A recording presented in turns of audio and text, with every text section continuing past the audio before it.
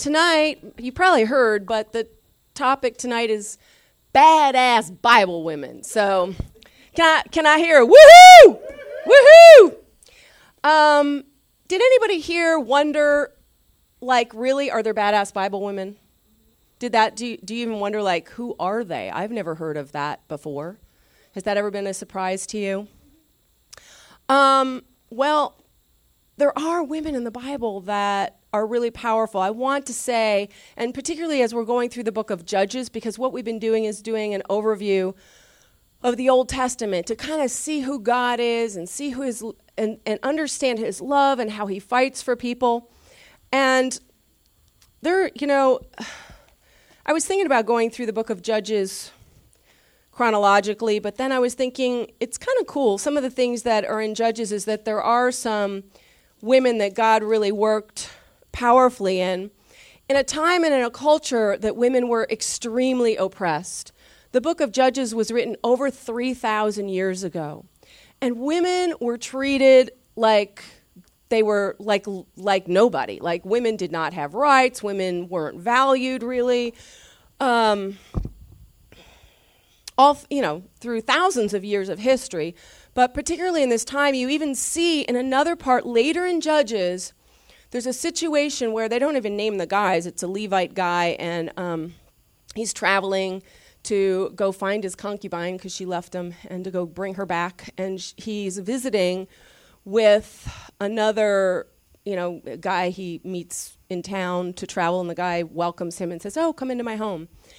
And some guys show up at the house and say that they want to have sex with the Levite. And so the Levite and the man that's hosting him actually offer these men the concubine and the other guy's daughter.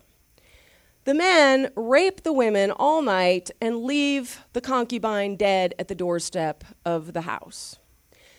Now, it goes to show you that this was thought to be okay. On what universe would you think that this is okay for a man to say, "Oh, don't rape my guest, this other man, you can have my daughter instead," and just throw her out the front door? It shows you that culturally, during this time, women were extremely disregarded.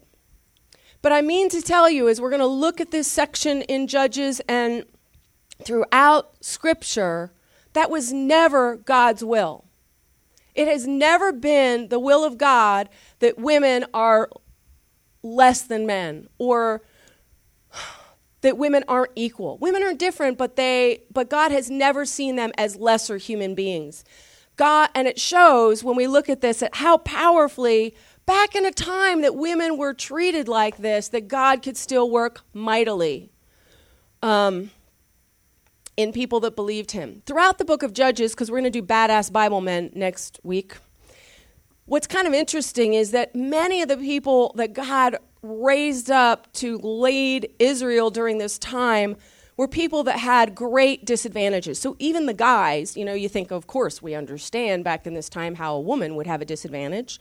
But many of the other people that were judges that were leading Israel came from, like, one guy was a son of a prostitute, another guy was a left-handed guy. I mean, there's over and over and over again, you see, even in the men, you see people that the world would probably disregard or overlook, and God raised them up because they were people of faith that trusted him to do powerful and amazing things.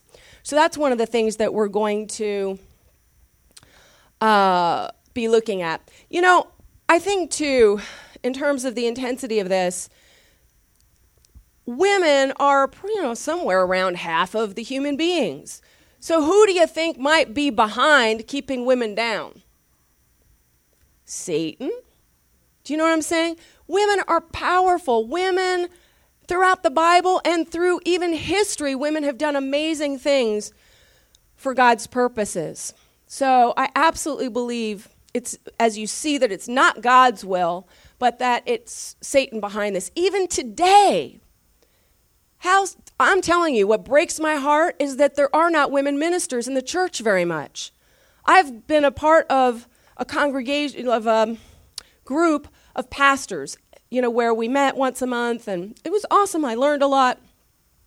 But I was in meeting after meeting where there were a couple hundred people there, and there were no women pastors there.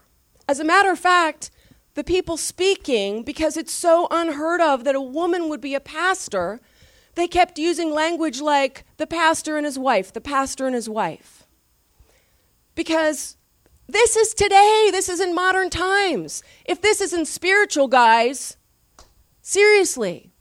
Because how much do women have to contribute and can make a difference in the kingdom of God and kicking the devil's ass? Amen? Amen. So I want to look at this from a spiritual perspective. And that's why I thought it just would be kind of fun, instead of going chronologically through the book of Judges, but I'm going to give you an overview, that I'd hit, Deborah in particular, who is my favorite, not my favorite person in the Bible, but definitely my favorite woman in the Bible, because it's pretty exciting to see what she accomplished. But then there's a couple of other kind of smaller players that you don't hear a lot about that did amazing things just in a short little period in the book of Judges. So instead, I just sort of split it up to hit badass Bible women, badass Bible men. Even in the translation of the Bible, if you can understand the spiritual battle and the biases, because, the Old Testament's written in Hebrew, New Testament was translated from Greek. The word, just to give you, for instance, if any of you guys have read Proverbs 31, the section that says, "Who can find a virtuous woman, for her price is far above rubies?" If anybody's familiar with that section of Scripture, the translators, the word is kail, and it means, the Hebrew word means army, might, strength, forces, power, man of valor. The only place it's translated virtuous is about a woman. Talk about a bias in the Scripture. There were people behind, like, why would you do that? Why would, in every other place in the whole Bible, these are the other translations for that word. And then here in Proverbs 31, she's virtuous. Oh, yes, she's just so virtuous. You get kind of, I don't know what picture you guys get, but, little shrinking violet in a corner someplace. It doesn't sound at all, does it? Virtuous, does that sound like army, might, strength, forces, power, man of valor? It's even like translated someplace, So you can kind of see the bias here. So before we get into the Deborah, I want to kind of just give a little overview of what's led up to this. If you remember, last week we talked about Joshua, and Joshua, after Moses died, took over, and he brought Israel into the promised land, and he had a lot of faith. And what happens is he dies, and they split up all the land among the tribes. And so in Judges, we pick up after Joshua dies, and what happens, and what you're going to see through the book of Judges, is that, Joshua dies, and really right away, actually let's even go there, in Judges 2, verse 2, you kind of see where people's heads go, 2:2, and it says, in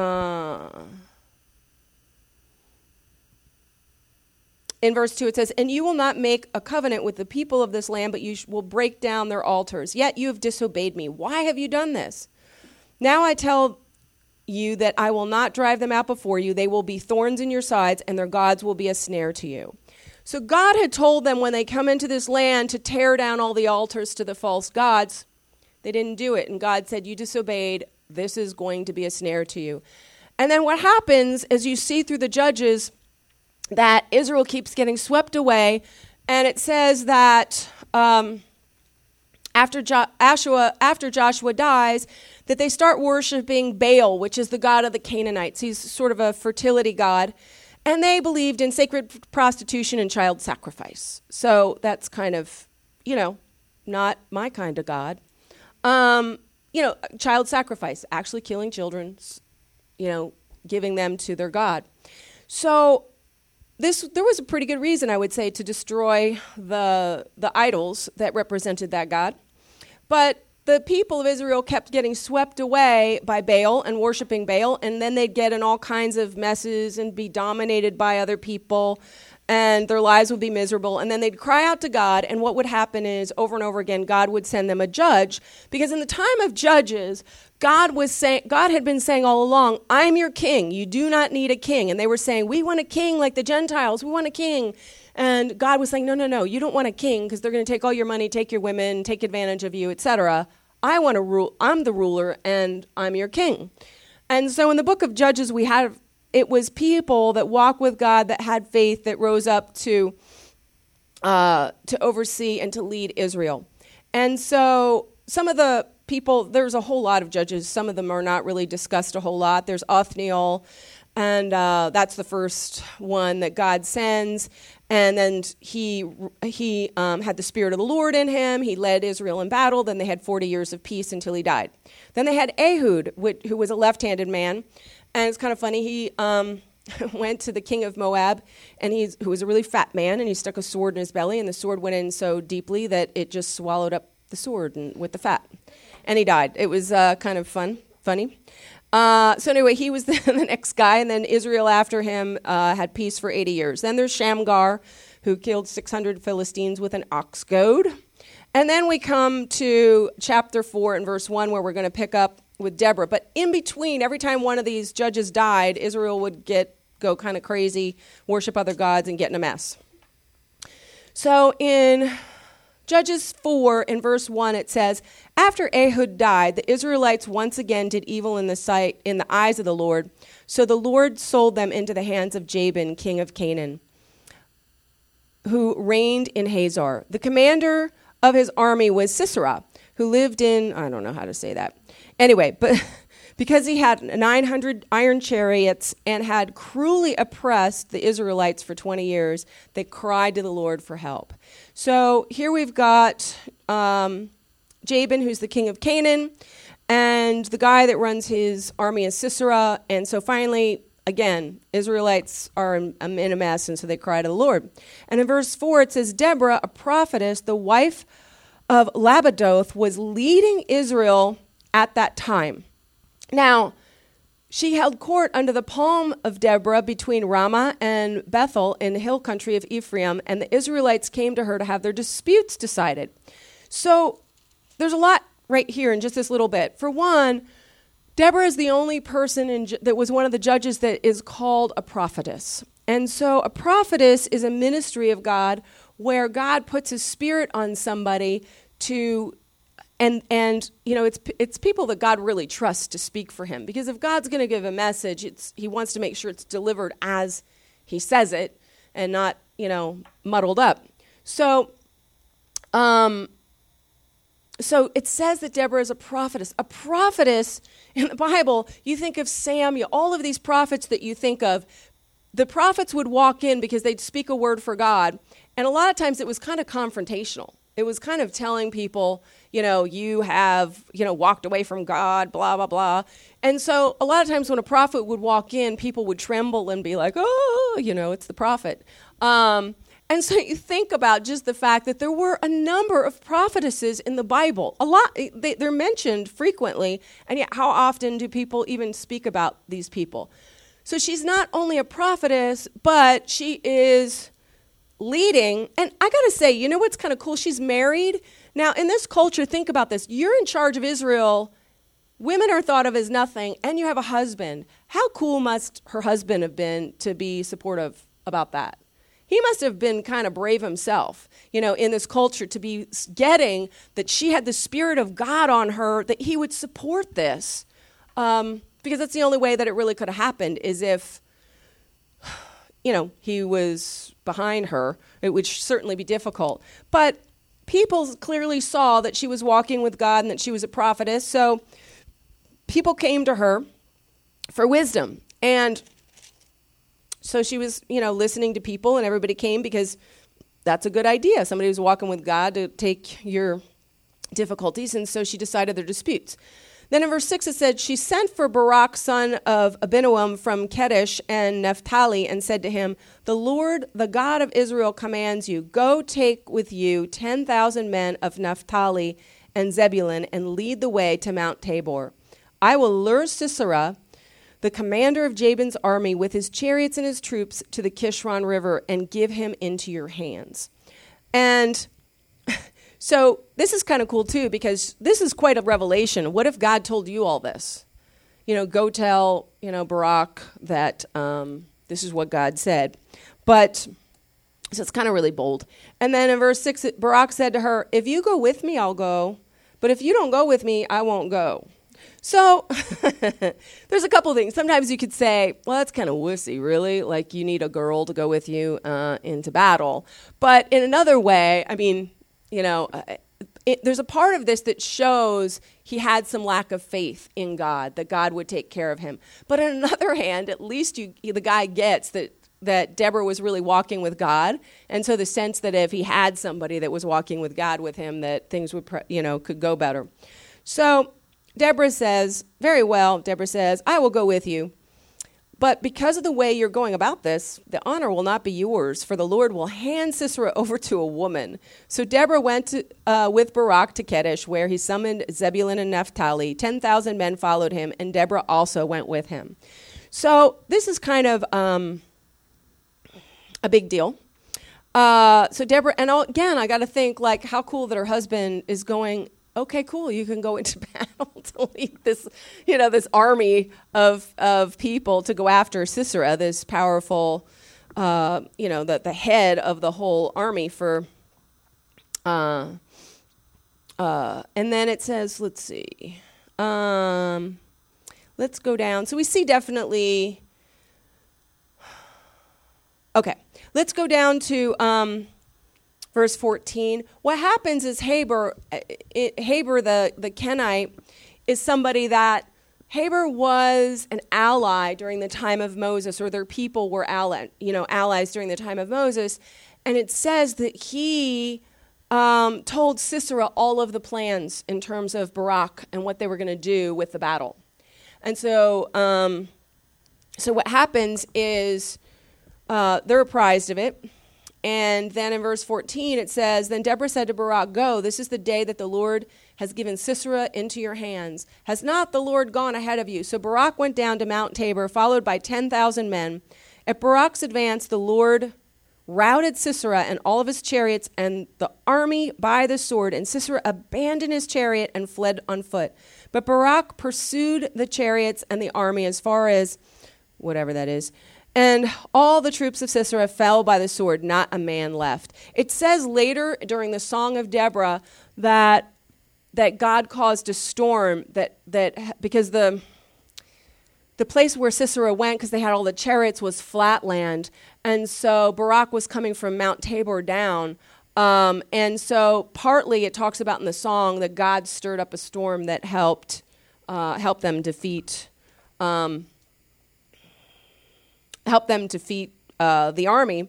And then it says in verse 17, Sisera, however, fled on foot to the tent of Jael, the wife of Heber the Kenite, because they were friendly relations between Jabin, king of Hazor, and the clan of Heber the Kenite. So this tells you that, so he's going to the guy that told what Barak's plans were, and he runs into his wife's tent. Now, you don't go into a woman's tent. That's just not, done. Unless you're the husband. And so in verse 18, Jael went out to meet Sisera and said to him, come, my lord, come right in. Don't be afraid. And he offered her, and he entered her tent, so she put a covering over him. And normally, it's a custom in this time and in this place in the East, where if somebody comes into your home, you would protect them with everything. Like if you are hosting, you would protect with all that's within you. And so for her to say, come on into my tent, and it would seem like the perfect hiding place because there shouldn't be a man in her tent, so nobody's going to, Barak is certainly probably not going to come talk to Jael to see if Sisera was there. And then it says in verse 19, I'm thirsty, he said, please give me some water. She opened a skin of milk and gave him a drink and covered him up. "Stand in the doorway of the tent," he told her. "If someone comes by and asks you if anyone's here, say no." But Jael, Heber's wife, picked up a tent peg and a hammer and went quietly to him while he lay fast asleep, exhausted. She drove the peg through his temple into the ground, and he died. Well, you'd think he'd die if she put a tent stake through his head. So, I mean, this is courageous. This is like, it's just like, for one, it was her husband that's the one that gave away the information about Barak's plans anyway, who kind of went away from their allegiance to Israel. And so for her to take a stand against her husband's position to lure Sisera in and say, "Come on in, I'll take care of you." And then he goes, "Yeah, stand by the door and I'm going to sleep." And he's taking a nap. And how she has the courage and the boldness to go decide to grab a tent stake and drive it through his head while he's asleep and kill him. But this is a really powerful guy that everybody was afraid of. And then Barak came by in pursuit of Sisera, and Jael went out to meet him. "Come," she said, "I will show you the man you're looking for." So she went in with her, and there lay Sisera with the tent peg through his temple dead. On that day, God subdued Jabin, the Canaanite king, before the Israelites, and the hand of the Israelites grew stronger and stronger against Jabin, the Canaanite king, until they destroyed him. So this is pretty fabulous as well. And then it talks about the Song of Deborah. But this is talk about making a difference between Deborah and Jael. This is in a military kind of situation too, so it's pretty wild. Let's go down to chapter 9 and verse 50. So after Deborah, they now have 40 years of peace as a result of this, and then Gideon comes along, which we're going to talk about next week when we talk about badass Bible men. And I want to just do one more because it's kind of cool on there's the woman that they don't name at all, and this is another one that just makes a huge difference in this little teeny section in Judges. In chapter 9 in verse 50, what happens is Gideon, who's amazing, and we're going to hear about next week, what he accomplishes in his walk with God are incredible. But he has a son that's kind of the opposite, is Abimelech, that is so not walking with God. He's evil. He's just horrible. And so he winds up, this is Gideon's son, and he decides he should be king. Even though God's saying, no, you don't need a king. I'm your king. He says, I should be king. And so he kills 70 of his brothers in order to have power. And it's just a really gory thing where he actually kind of sacrifices them on a rock. It's just, 70 brothers. This is pretty dark. You can imagine, to do this to your own family and to that degree of slaughter, that's pretty dark. And so there's one son that kind of survives. Jotham lives, and he sends a curse and says that Abimelech and the people of Shechem, because the people of Shechem were the ones that were backing Abimelech, would destroy each other, that they would turn on each other. And that's kind of a law of life, too. It's kind of funny how we think, we see somebody burn someone else and we think they're going to be great to us. It's like, anyway, they wind up turning on each other, just like the curse that Jotham has. And then another man, Gaal, rises up to get the people of Shechem to rally against Abimelech. And so they fight a whole bunch of cities and take them down, and they're burning like every person. This is an awful guy, and he's going to cities and burning them down, 1,000 people, women and children, everything, burning them down, going city to city. And then he gets to this one city in Judges 9, runs into a little girl. In verse 50, you see, it says, Next Abimelech went to Trebez and besieged it and captured it. Inside the city, however, was a strong tower to which all the men and women, all the people of the city fled. They locked themselves in and climbed up on the tower roof. Abimelech went to the tower and stormed it. But as he approached the entrance to the tower to set it on fire, a woman dropped an upper millstone on his head and cracked his skull. Sorry, I think it's funny. There's a powerful king. He's like killing thousands of people and taking cities. And so he's trying to storm a city, and on a tower a woman drops a millstone and cracks a skull. And then hurriedly he calls for his armor bearer, draw your sword and kill me, so that they can't say a woman killed him. So his servant ran through him and he died. And when the Israelites saw that Abimelech was dead, they went home. Thus God repaid the wickedness that Abimelech had done to his father by murdering his 70 brothers. God also made the men of Shechem pay for all their wickedness. The curse of Jotham, son of Jerubbaal, which is Gideon, came on them. So anyway, this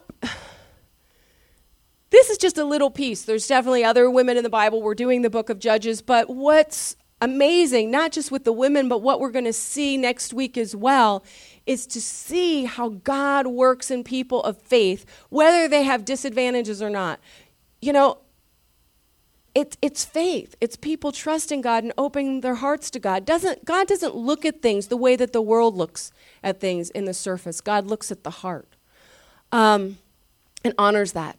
So, and it's just amazing in the time of the Bible when women were so oppressed. This is over 3,000 years ago that this book was written. And you can see by the treatment of the concubine and the daughter, the disregard that people had for women. But Deborah was a woman of faith and stood up and trusted God, and God worked mightily. She was a prophetess of the Lord that was hearing from God, and God was able to do that. God is able to work in any person that takes a stand and work and wants to walk with him. It takes humility. It takes willingness. And that's what Deborah had. Deborah had the willingness and the humility to walk with God. And God did mighty, mighty works through her. I want to kind of take you through as, now in the book of Judges, because in this series that we're doing, because we have a little bit of time, do you guys have the handout of the time overview? I thought we could kind of go through that because we've been chugging along for a little while. Because part of this is getting a picture of God's love and how he fights for people over and over and over again. People have turned away from God, like repeatedly throughout history, but God's love, God's love and mercy, it says he's slow to anger and that he's patient, and you see that. You see it in creation. If you look at this, you guys, nobody has a handout? Huh? I don't know. But I just thought everybody had the little packet. No. Okay, we have them at the front. It doesn't look like anybody took any packets. So anyway, well, here's I was thinking we could go through this chart today. But you see in the beginning with God, when he created Adam and Eve, the goal was that God loved people and wanted a family and wanted somebody to give his love with, to have a relationship, just the way a good parent would want a child to have a relationship. God wanted paradise for people. He created people. He wanted life to be perfect and wonderful and to have a relationship and commune. And you see that Adam decides to not, trust God. And so the devil comes along and tempts him and talks him into, God doesn't really want to make you happy. God wants to deprive you. You can't have the tree of the garden. Now, what a twisted way. Everybody kind of looks at that tree in the garden and says, why did God put it there? As if God put it there on purpose to try and trick people into, we just want to test you, to see if you'll do God's will. God didn't, there's nothing in the Bible that says that God put that tree there to test people.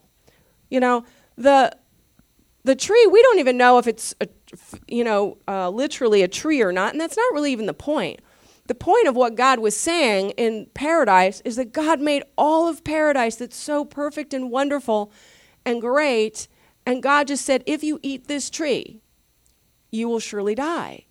It's no different than God making gravity. You can't jump off of a 20-story high building and live. And would you think of jumping off of a building and saying, why did you do that, God? Couldn't you have changed the laws of gravity for me? It's not God's fault. And so it wasn't God's fault that Adam chose to do something when God said, or just eat. It's the same thing of eating something poisonous.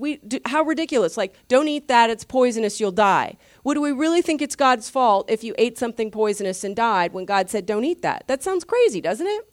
But yet so many times people take that. So we see the original intention is that God wanted people to be happy and have a relationship with him. And so we see as after the fall, then we see that what happens is it says that people get so far away from God that the thoughts of their heart were only evil continually. If you think of evil, and what if people on the whole earth only were evil continually, that would be bad. Like Jeffrey Dahmer's everywhere, if you think about that. It's creepy.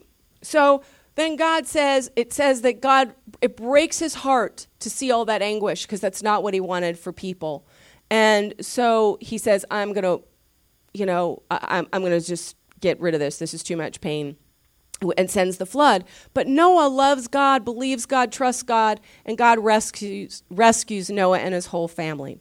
And then we see from that, Noah's doing great, and then they build the Tower of Babel, where they decide, we're going to make our way all the way to God. And then God separates the people with the languages. You see that on your handout. The next thing that happens in history after that is you've got Abraham. Abraham is born. He's somebody that walks with God, has a lot of faith. He's got 2 sons, Ishmael and Isaac. Isaac is the promise of the Lord. And Abraham, it says, is the father of faith. Abraham has Isaac. Isaac then has Jacob and Esau. Jacob's the heel snatcher, it says, the 2 twins. Esau's the hairy guy. Jacob's the one that has the faith and loves God. Esau despises his birthright.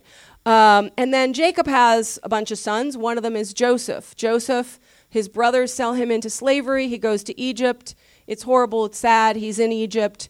And then God redeems it and brings him into all kinds of power with Pharaoh, and he's able to save his family and reconcile with his brothers. So it's pretty amazing in that. And then from there, we see that they stuck around in Egypt too long and wound up becoming slaves. And then Moses comes along and God says, let my people go. You all saw the movie. There's the 10 Commandments. And they leave Egypt and the slavery. And God is trying to take them into the promised land. But they don't have faith, and they're complaining. So they wind up wandering around the desert for 40 years for nothing. And so finally, all those people die, and Joshua, who has faith, is able to take them into the promised land. And so here they are in the wonderful promised land, and they've got the tribes, have all got their land, and then this is the time of the judges. So I just wanted we haven't really done a little review. Sometimes it's hard to put these things in place in terms of how they all happen, but the message that you see throughout is that God is patient and fighting for people, and he's going, and over and over and over again, he's fighting to have a relationship with each and every one of us. And then you see that sometimes people are stubborn and resistant and want to go their own ways and bring all kinds of heartache on themselves. We do that all the time individually. It's kind of a battle in terms of, okay, do we walk with God where God wants to take us, or are we fighting against where God's trying to lead us? And so in the ongoing book of Judges next week, we'll be continuing with badass men in the Bible. So let me pray. Heavenly Father, I come before you with a great heart of thanksgiving for your goodness and for your love. I can't believe how patient you are, and that you never give up on any one of us, that you are continually loving us and fighting for us over and over again. I thank you for your mercy, and just help us to walk with you and to not fight you so much, and to trust that where you're taking us is good, and that our own plans aren't nearly as good as your plans, that your plans are good and loving, Lord. Anyway, I pray for these things in the name of Jesus Christ. Amen. Share that with you. There's a lot going on in terms of persecution of Christianity, and he's been willing to share, so we're really blessed and honored to have Nader with us tonight, and he's going to come up and share. There. All right, let's give him a hand. Thanks. My name is Nader Tadros. I'm born and raised in Egypt, Cairo. Actually lived about 15 minutes from the pyramids. I hope you excuse my accent and don't get distracted by my accent.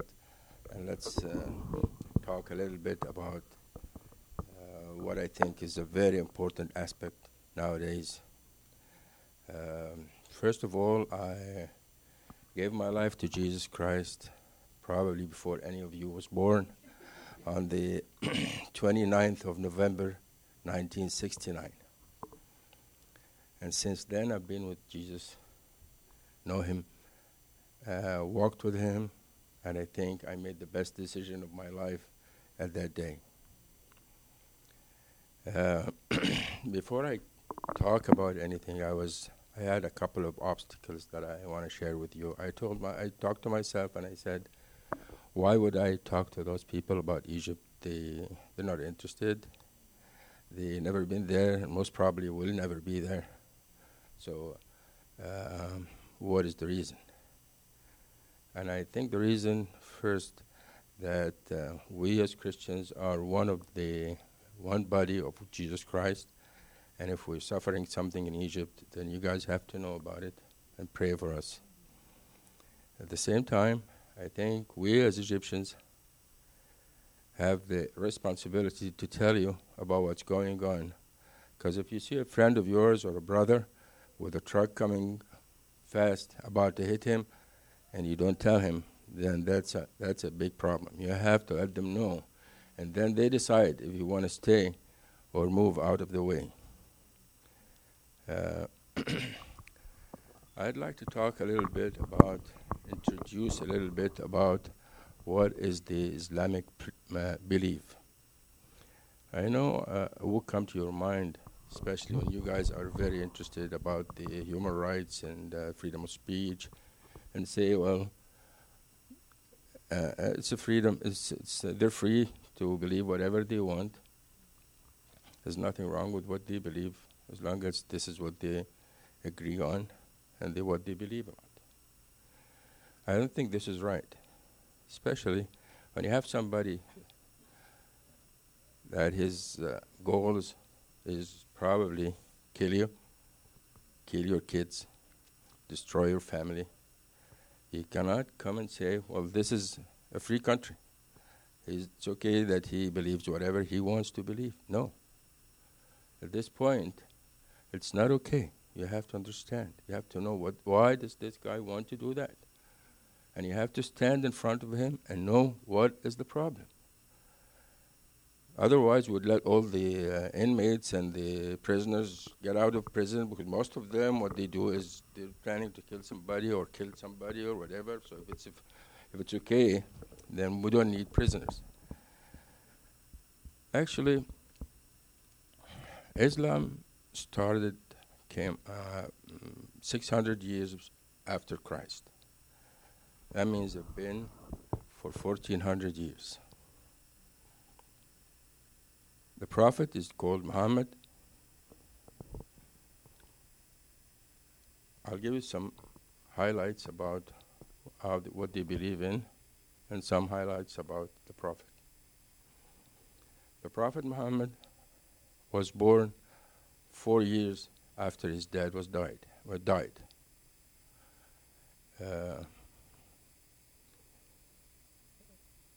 To Arabs, this is a huge problem that need explanation. We don't get any explanation. Islam is totally different than other religions. It's not like every other religion. We don't have any problem with Jews. I personally like them so much. We don't have any problems with Hindus, Buddhists. Those people are peaceful people. People that worship their God, whoever he is, without interfering with me. No hard feelings with me. No bad plans for me. I don't have anything against those people. But when it comes to Islam, I have a problem with that. Because the problem is that what they have says that God, their Lord, told them that infidels has to be killed. God will love you. God will appreciate what you do if you kill one of them, if you take one of their wives, if you steal their money, if you rape their kids. God would bless you. I would be very happy with you. What I'm saying is not words like rumors or things like that. I read every word I say from their book, which is called the Quran. and from what they call the hadith, which is every word the Prophet said. So they have two basic legs for Islam, which is Quran and al-Hadith, which is what the Prophet said. And this stuff is written very clearly. You can read it very clearly. That if you work for a Christian and he doesn't want to turn and become Muslim, that's okay. You can steal his money. God will really love you for that. It's okay. You can rape his daughter. God will really appreciate what you're doing. That's why I'm concerned about it. That's why we have to know what they're doing. Why are they doing that? It's totally different story from other religions that have their own God, pray to him, and we don't have any problem with that.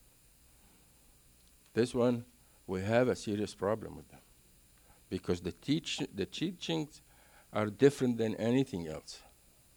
The Prophet said, I was ordered. This is one of the verses in the Quran. I was ordered to kill whoever do not believe in God and me as a prophet. He was ordered to do that. It's not an option. He's ordered to do that. There is a bunch of other verses in Quran about this matter that they're ordered, that they have the right to do it. Then if they don't do it, then this is a mistake. This is they're not doing what they're supposed to do. And that's why it's very dangerous to think about them from the point of view of freedom of speech and freedom of belief, and why don't we give them their space? They have the right to think whatever they want. No, they don't have the right to think whatever they want, because this right will conflict with your right, with my right, with everybody else's right. In a very small comparison, you know what the Germans did with the Jews? They killed probably 6 million of them, burned them. But still, we don't find one of the Jews have himself wrapped with bombs and blowing up a cafeteria while peace people sitting there. Do we see that? No. The Christian, we have been prosecuted by the Romans for years and years. Millions of people died. But still, we don't go to Rome and blow up a school full of kids. This is totally different teachment. It's not the same. Please understand, it's not the same. The reason I'm saying that is you in the States have a big misunderstanding. And I don't know if I can talk all the way up to the president or not. He thinks that he can make them love you. They will not love you. Believe me, they will not love you no matter what you do. They'll take your money and hate you. They take your kids, kill them, and hate you. There is no way, because you're competing with their God. This is what their God is telling them to do. So you have to get to this point. You have to understand this point. You have to understand that you're sending money to people so that they can kill your brothers in Egypt. Prosecution in Egypt is every day. Just yesterday, I read on one of our local internet news. They knew one of the guys was Muslim and became Christian. They had him tied in a tree and was stoned until death. That was just yesterday. Yesterday only, an ultimatum was given to all Christians in Sinai. They have to leave Sinai in 48 hours. Otherwise, there is no guarantee they can live. See, prosecution there is great. I mean, people are suffering there. And it feels so bad that our brothers and sisters in the United States do not understand and don't share with us. I don't want to say I would support those people, but in fact, they support those people. Give them money. They give them arms. And actually, the foreign minister came to celebrate the Brotherhood winning the elections in Egypt. So the fact that you have to know, it's totally different. Islam is totally different than anything else. Don't mix up between Islam and other religions and other things that people believe in. This is totally different story. I just wanted to, I know that you don't have a lot of time, but I just wanted to make sure that at least we need your support to Egypt. Pray to the people that are there. If you are there and listen to what's happening there, and the people talk to you, you really would feel so bad. I mean, those people, especially poor people, are suffering so much. The kids are kidnapped starting from 12 years old. They're taken away. 1,500 small girls were kidnapped from Egypt last 6 months. Christian kids were kidnapped last 6 months. They don't know where they are. They just come back after 5 or 6 months, and guess what? They wear the galabeya, they're married, and they have kids, and the kids are called Muhammad and Ahmed and everybody, and the parents cannot do anything about it. So please support Egypt with a lot of praying and a lot of understanding. And if you have a chance to talk to one of the officials or one of the people that are representing you in the Senate, or tell them the right story that they probably don't know about, so that at least you can support your brothers and sisters in Egypt. I just want to thank you for your listening, and I hope I got the message to you. Thank you.